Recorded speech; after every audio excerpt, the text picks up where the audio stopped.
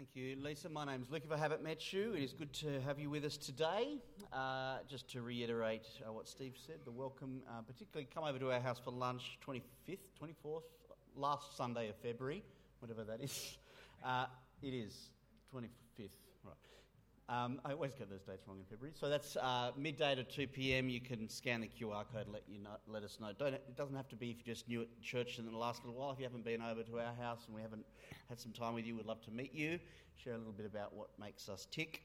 The other thing to let you know about, again, just a particular word about the home groups that Steve mentioned. There actually isn't a sign-up sheet in the foyer because we're kind of going a little bit more paperless this year. But we can put one up there if you want. But the Home Groups 2024, stmarksbarara.org, Home Groups 2024 is the address, or check the email if you've got one. Would love everybody to join a group if at all possible, and the way that form's been set out is really not just picking groups. There are some groups that you can choose to be part of that are at set times. But there are other ways that you can just express when you're available and your preference to meet, and we can actually try to create groups around people's availability. So please, it is really, I have become more and more convinced, they're really an essential part of our life together. Gathering on Sundays and in home groups, that would be a wonderful thing to do. Particular reference to the group, a new group that I mentioned last week that's starting up this term.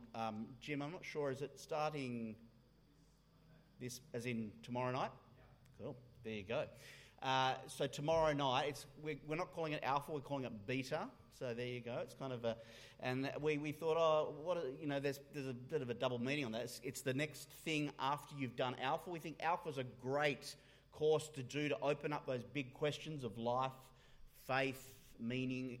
And this group is really for people who are keen to check out Jesus, check out some of the claims he made. Is he the real deal? And you know how you beta test products and things like that?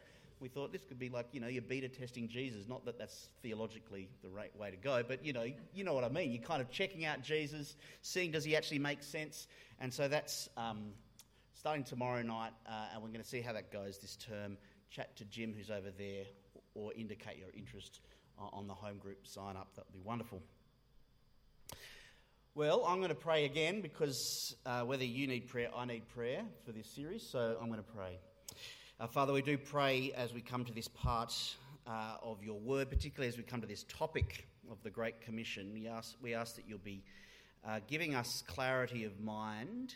You'll be helping us to be convicted where we need to be convicted. We ask that your Spirit will be at work as we think together what it is you've called us to be involved in here on earth. We ask this in your Son's name. Amen. So we are beginning this important teaching series, which I pray will really help us in our focus this year, which has been on what it means to grow together, not just grow as individuals, but grow together as a community. And I have been praying that this series will be one that we'll refer back to throughout the year and maybe the years ahead. What we're going to do today is going to be a little different. It's going to be a bit shorter than normal. Some of you might be pleased to know. And it's going to be a little bit different in the way we're doing it. What I would like to do just in this little time, I want to convince you why the rest of this series is worth listening to and wrestling with and being here each week, if at all possible, getting out your diaries and imagining it's kind of like a course where you've got to go to each of them. I know that we don't want to be legalistic about coming to church on Sundays, but if you can think about it that way, if you can do whatever you can to clear your diaries to be here every week or to catch up on the weeks that you've missed and to be there with your home groups, that would be wonderful because they really are some quite foundational things that we're looking at. Just before I go any further, just speaking of home groups again, the groups, we've got 5 studies that will be following this series, and those studies will start in a couple of weeks' time, and so groups will be forming over these couple of weeks. Some will start this week, some will start next week, and so please, there'll be 5 studies that we'll be looking at. We won't be looking at every single week, but they will be following along with some of the key Sundays that we're doing in this teaching series. But before we go any further, I would like to just share a few disclaimers before we get in too much into this series. The first disclaimer is that If you are here today and you might feel in your heart that you're not yet a Christian, you're not yet a believer in that sense, that is, you know in your heart that you're not someone yet who knows and loves and trusts Jesus as your Lord and Saviour, can I just say, first of all, it is so wonderful that you are with us today, whether it's your first time or you've been coming for a while. And I appreciate that a lot of the things that happen in churches, even as normal as we are still pretty weird and strange in many ways. I do hope that you find your time with us very helpful for wherever you're at in life and faith, and you do feel welcome at St Mark's and loved here, even if we do that imperfectly.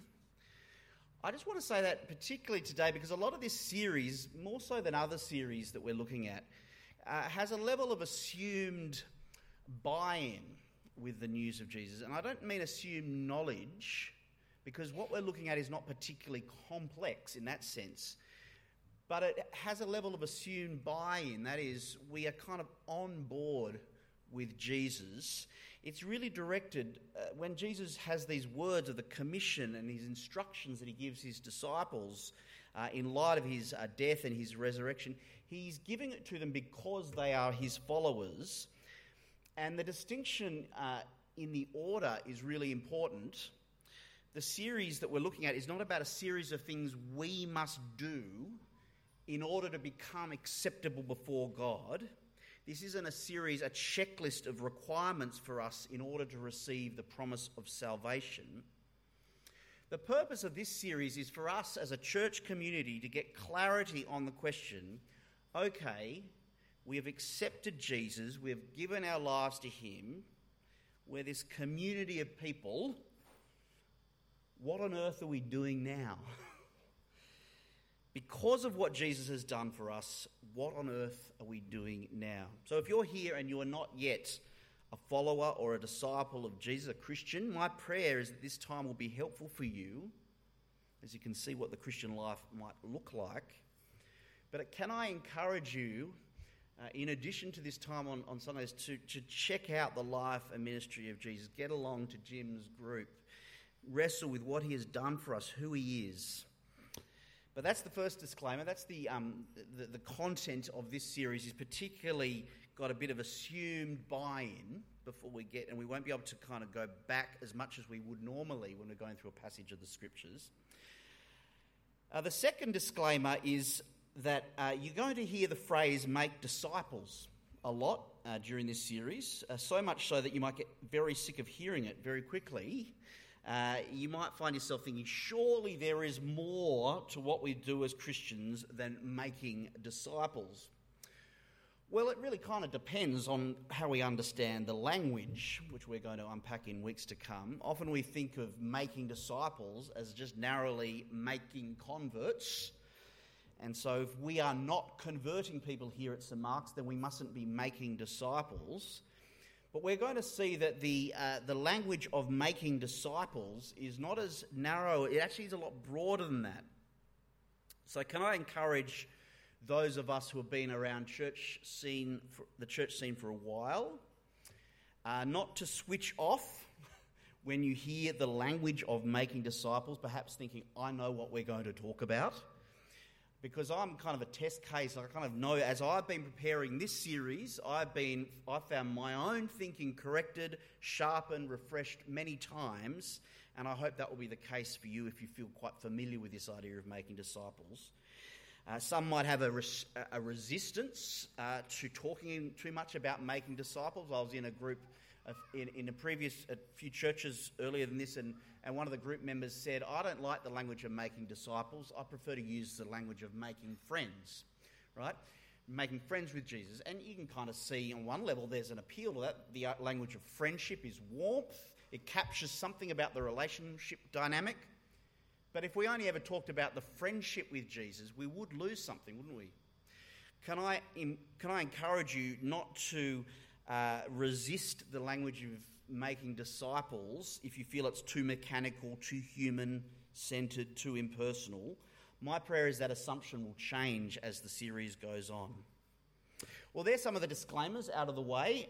Let's spend some time now thinking about why the words of Jesus at the end of Matthew 28 and their implications are so important for us as a community to listen to and think through this term. So I've got a number of basic reasons that are quite profound why we should listen to these words. And the first one is we listen to Jesus because of what Jesus has done. Now, a little bit earlier in this section, we read this account of what happened just before these words were said. This is the famous account of the resurrection. From verse 5 of chapter 28, the angel told the women, "Don't be afraid, because I know you're looking for Jesus, who was crucified. He's not here, for he has been resurrected just as he said. Come and see the place where he lay. Then go quickly and tell his disciples he has been raised from the dead. In fact, he is going ahead of you to Galilee. You will see him there. Listen, I have told you." So we're listening to the words of Jesus in light of what Jesus has done. Now, this is kind of central stuff for the Christian faith because of his death and because of his resurrection. These particular words are said by Jesus after he has been publicly declared and noted to be resurrected, as he said, in light of his death. And so these words, particularly because of all the events that have led up to Jesus' death and his resurrection, all these events have taken place. Jesus has proved that what he said has come true. He has proved with power that he is the Son of God. He's saying these words because of what Jesus has done. We are wise to listen to him. Now, of course, if you don't think that Jesus actually rose from the dead, that is, again, something worth checking out, and it would very much change the weight of the words we're about to look at. But if you do believe, like most of us do here today, that Jesus actually bodily rose from the grave, then he is worth listening to. That's the first reason.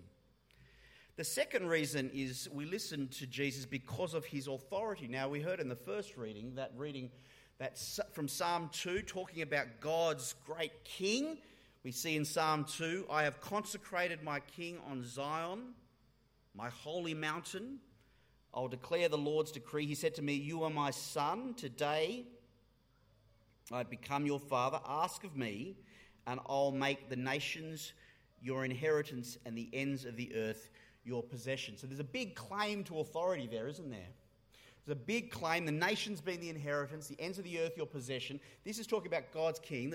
And then we see in Matthew 28, Jesus comes near and he says, "All authority has been given to me in heaven and on earth." That's all authority. So Jesus got a huge, huge claim to authority. Now, we as Christians, we kind of know that. We'll tick that box. But you know those times when we can find ourselves maybe knowing something theoretically true is true, but then we just forget it in the moment. I was at a previous church, where I was chatting to someone over morning tea, and I had just finished, or I had completed kind of an arts and politics degree, and I knew a little bit about arts and politics, not that much, but anyway. I was chatting to someone over morning tea. It was a guest who'd come to the church, and some things got raised, and I thought, this is something I can talk about. So I started talking with quite a bit of authority on this subject, not realising that this was kind of like a world expert in Sydney for a bunch of lectures to university lecturers, quietly kind of just listening to me, and I just felt like the biggest idiot. Halfway through, I realised who this person was, and suddenly my sense of, okay, this guy is an authority. He doesn't need to listen to me. I'll listen to him. Sometimes we can drift into these words of just, they're familiar words. We'll put it in a little plaque. We'll just do that and put it in maybe a little document somewhere. But these words have great, great authority, particularly Jesus saying these words in light of his authority. So that's the second thing. We listen to Jesus because of his authority, demonstrated by what he has done, declared by God himself, his Father. Third thing, we listen to Jesus because he is speaking to us. And this is where some of us can find ourselves when we hear these words, making disciples and all this kind of stuff. We can write it off and say, well, this must be about a whole bunch of other people, not us. See what Jesus says, verse 19. Go therefore and make disciples of all nations, baptizing them in the name of the Father and of the Son and of the Holy Spirit, teaching them to observe everything I've commanded you. And remember, I am with you always to the end of the age. Now, sometimes when we read the Bible, we know as Christians in churches like ours, we go, all of the Bible's God's word, all of it's to us, but there are some bits that are clearly not directly to us. When we read a conversation that Paul had or something he had in Acts, or a conversation or a narrative in the Old Testament, it's to us, but it's not to us. There's often, it's relevant for us. It's God's word that is relevant to us, but the actual, in terms of the grammar and the syntax, it's not actually directed to us in that way. And so when we come to passages like this, which says, go and make disciples of all nations, we go, well, that's to the first disciples, but it's not to us. Well, I actually think the passage very clearly does mean it's for us.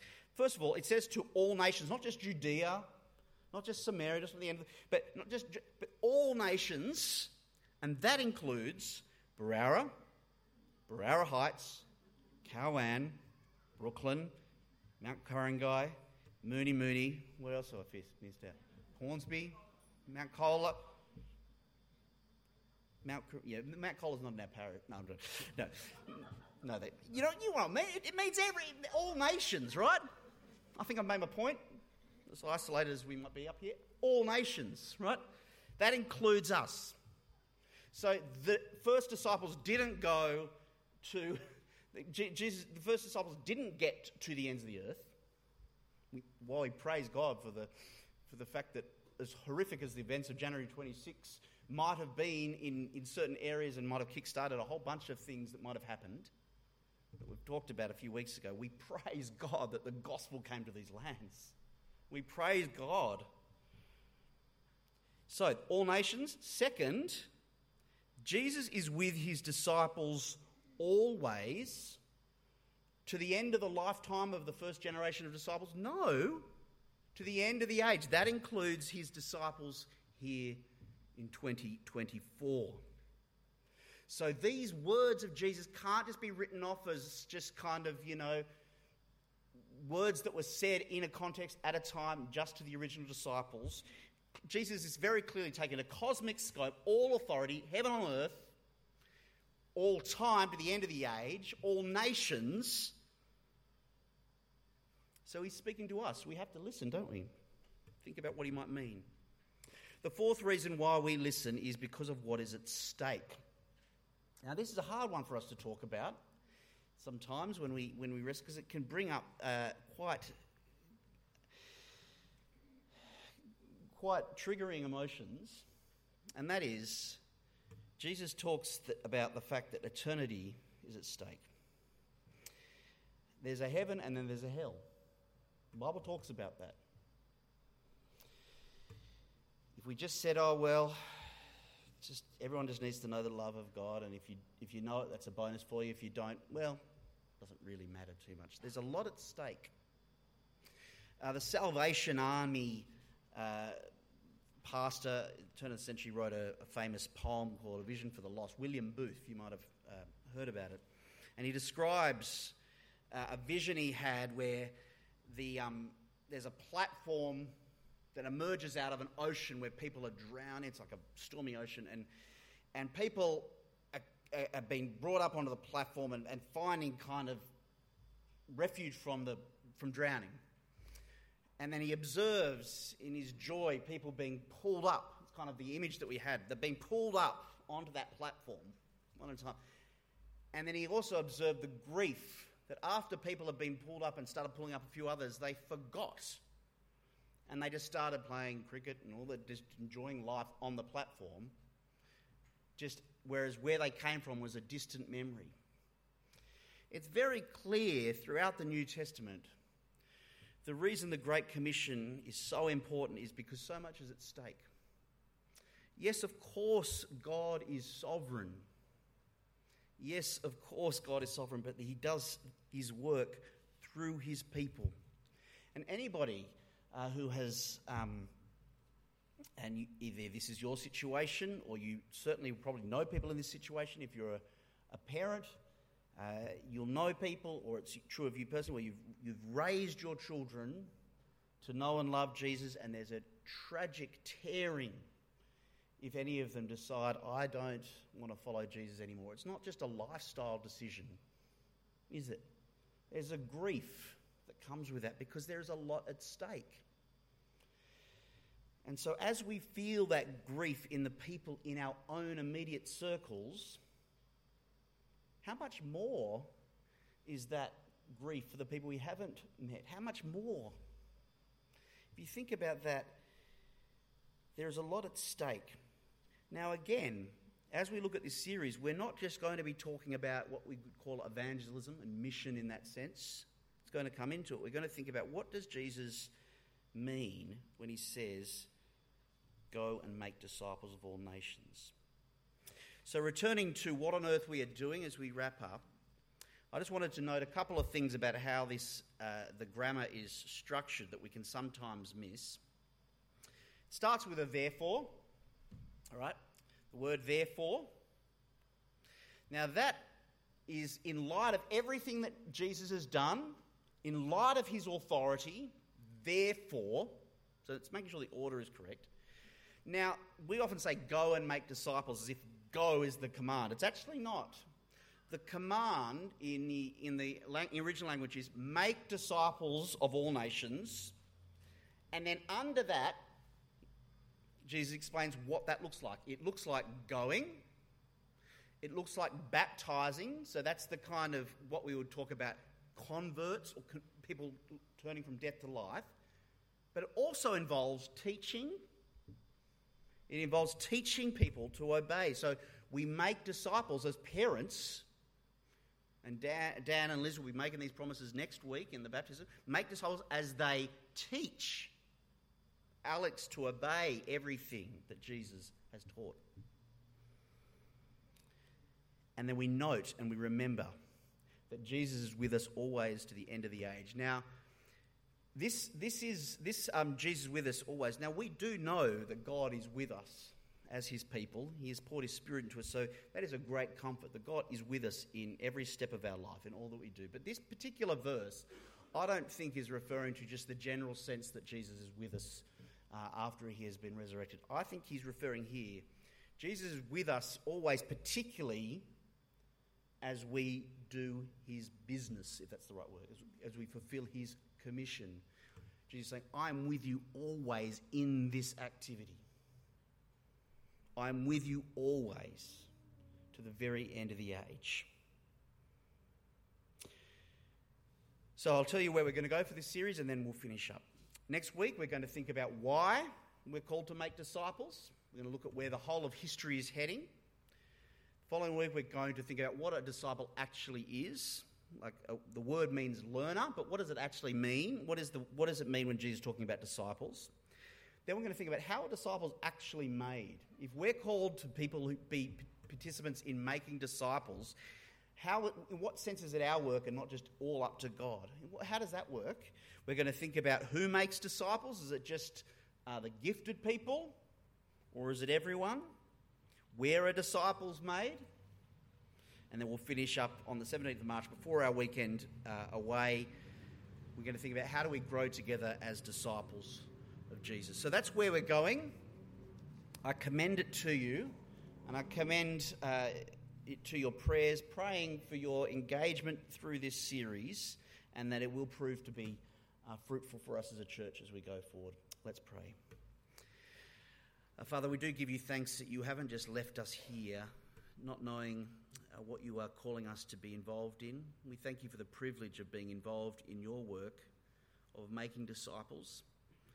And we ask that as we consider what it might look like for us here at St. Mark's, personally and as a community, that you'll be giving us that courage and that confidence, heeding those words, knowing that your Son is with us always to the very end of the age, particularly as we seek to honour him and make disciples of all nations. We ask this in his name.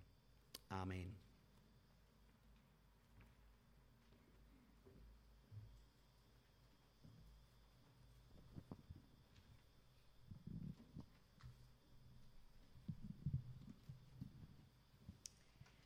Thanks, Luke. Please stand as we respond by singing together that there is one gospel on which